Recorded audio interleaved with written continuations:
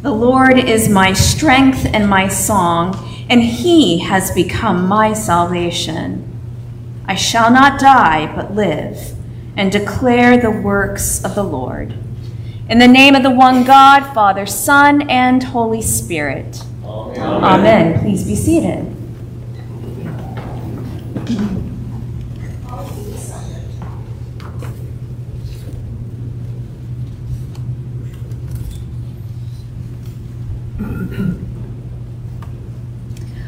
Well, one of the distinguishing characteristics that we are in the Easter season is the smell of lilies that fill a church. As you enter through the red doors, I know each time I have come into the nave this week, I have enjoyed the faint scent of the lilies that continue to fill this space. It is a reminder to me of our glorious Easter day. And for two special young ladies, I hope, their baptism day. It is no longer Easter Day, but we are in the season of Easter and will be for the next 50 days. We have entered the season of what is known as Eastertide, the season to be mindful and, in the wisdom of the church, set up so that we might look for the resurrected Jesus among us. It is interesting, the smell and feel of Easter have lingered, but our gospel text doesn't really feel Eastery at all today, does it? For all of you lectionary geeks out there, I know I'm not the only one. You know that this story in John is what follows every resurrection story.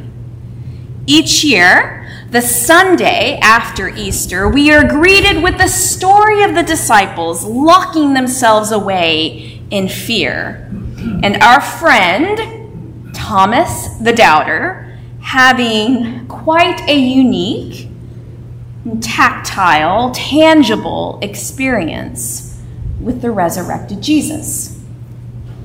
In our text this morning, the astonishment and wonder of Easter morning has been replaced with utter fear and doubt.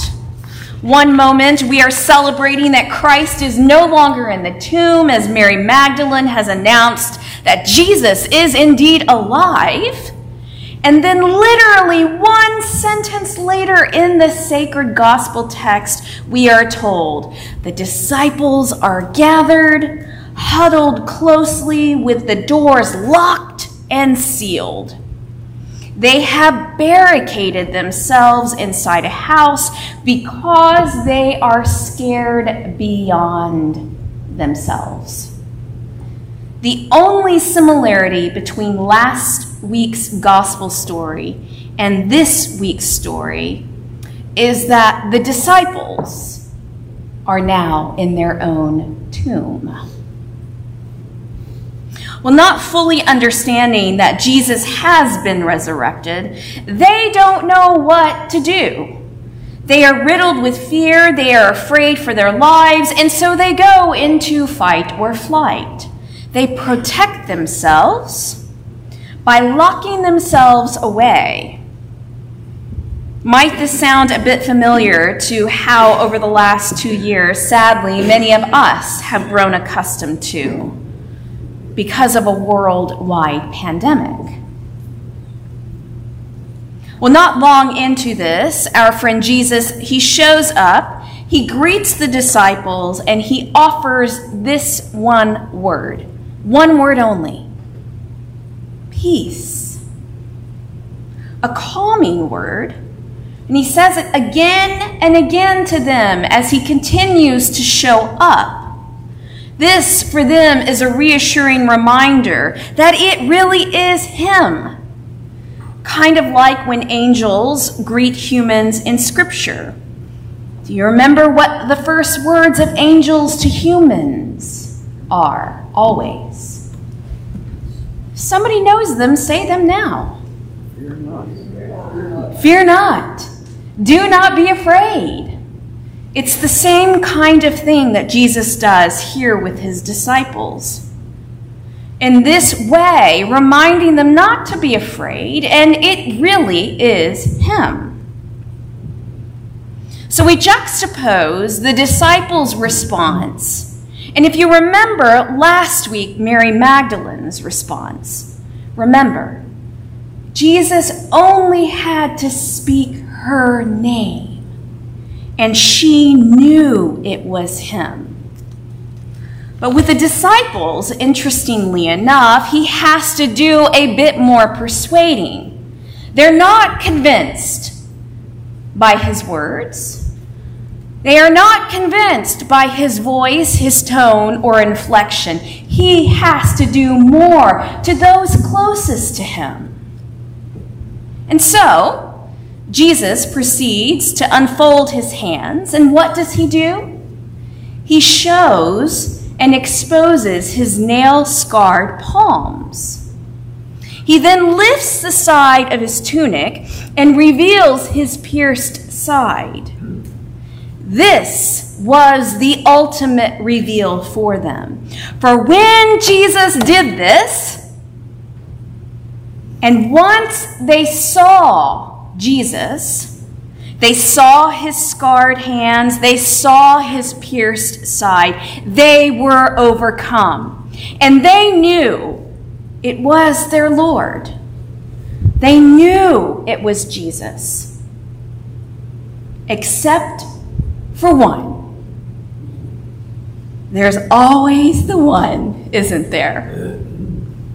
One who wasn't there when Jesus came, and his name was Thomas. And when the other disciples were excitedly telling Thomas that they had seen the Lord, Thomas, he expressed hesitancy and, well, doubt. Maybe these are some of the things that filled Thomas's mind as they shared about Jesus. I mean, really, Jesus, he was just dead a few days ago, and now you're telling me he's alive? How is this possible? I'm really going to need proof. I need to see with my own eyes the nail holes in his hands. No, tell you what, more than seeing the nail hands, I need to touch them. I need to touch them with my own fingers to make sure they're real. I need to see the scars. I need proof.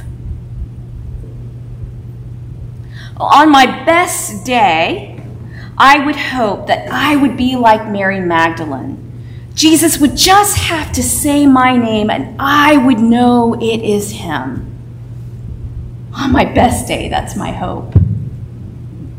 But I also know, I know myself well enough, and I know there's a whole lot of Thomas inside of me. And I hope I'm not the only one who feels that way, or who at least can admit that there's Thomas inside of them as well.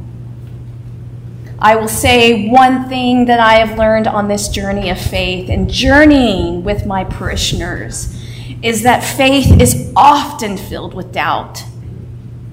It is often filled with uncertainty.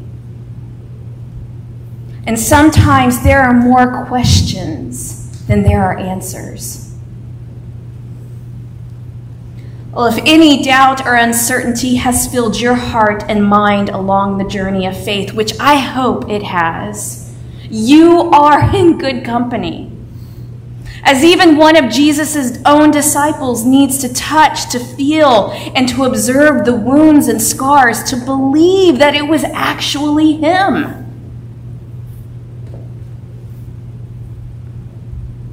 And so what does Jesus do? Jesus, in his Jesus-y way, does what he normally does. He takes it in stride. Just like any good teacher, he's patient. He's understanding. And he comes alongside Thomas. He knows what his student needs. And so Jesus responds with kindness. Instead of chastising or making Thomas feel badly or stupid about his difficulty with believing, Jesus already knows this. Instead, he sees Thomas, and he sees how he's struggling, which I'm sure at times Jesus sees in all of us. So instead of making Thomas feel belittled, Jesus does something to help with Thomas's disbelief. And in a moment of relational transformation, he looks at Thomas and he invites Thomas. He bids Thomas, Thomas, put your finger here and look at my hands. Thomas, give me your hand and put it in my side. Don't be faithless anymore, my friend. Believe. And when Thomas does as Jesus instructs, immediately Thomas knows it is Jesus. And he says, "My Lord and my God." There is no longer doubt. And in this moment, Thomas believes. He sees Jesus for himself, and in so doing, Thomas is the one that makes the most profound confession of faith about Jesus in the entire New Testament when he says, "My Lord and my God, it is you."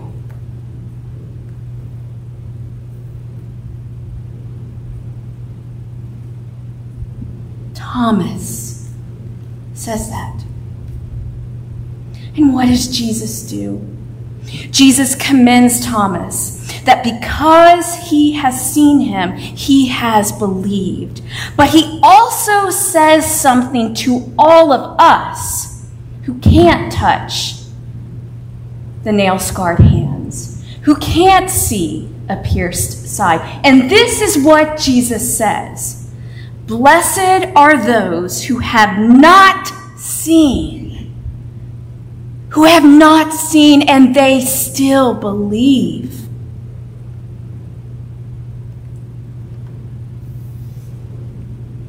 It is no accident that the last sentence of our text today is in direct reference to belief. And this is what it says. All of this is written so that you may come to believe that Jesus is the Messiah, the Son of God, and that through believing, you may have life in his name.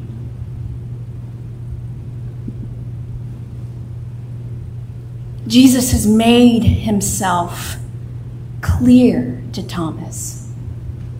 In uncertainty and in doubt and in fear, he has made himself known. It is also in those times of fear, even if just 1 week after Easter, Jesus shows himself most plainly. I would have to say that many of us have spent a lot of time in isolation over the last 2 years. We've been at home, we've been away from those things that have made us comfortable. And perhaps we've been away and alone more in the last 2 years than we ever have. And if my feelings are to be trusted, there were many moments along the way when I felt locked away from all that was comfortable and all that was normal.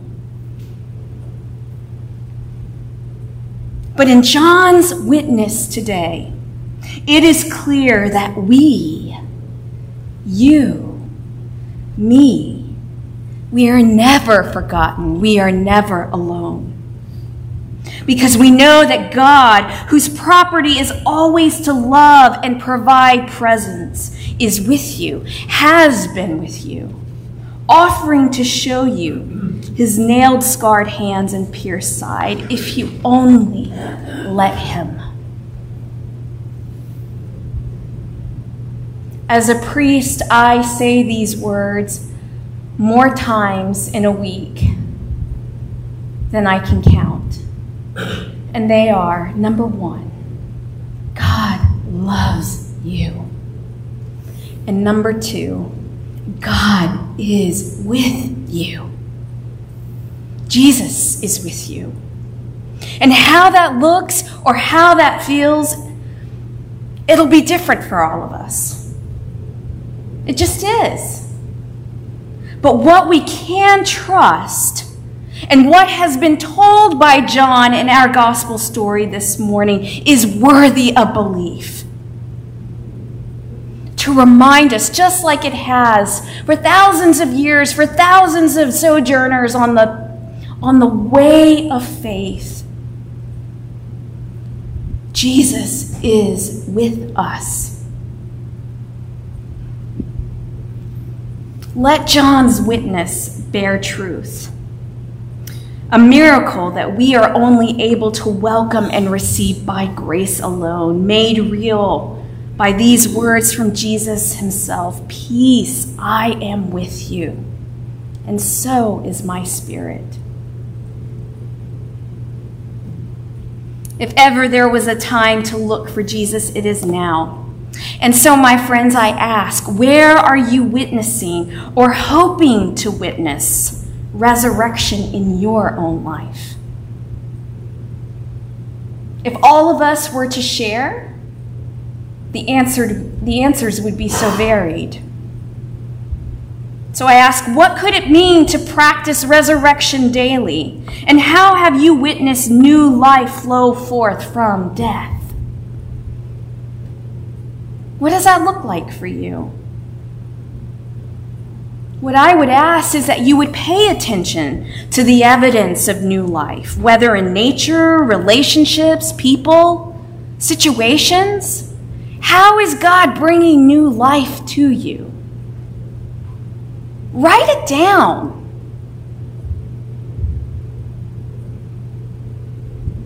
Be grateful for it. Take up a 50-day practice in contrast to the 40-day fast of Lent. Take up a 50-day practice that promotes joy, freedom, wholeness, or celebration. Write down how you were experiencing the resurrected Jesus in your life. And pray for resurrection eyes that allow you to see where God is wanting to do something new. And when you see what it is, cry out to God and say, my Lord and my God, just like Thomas did.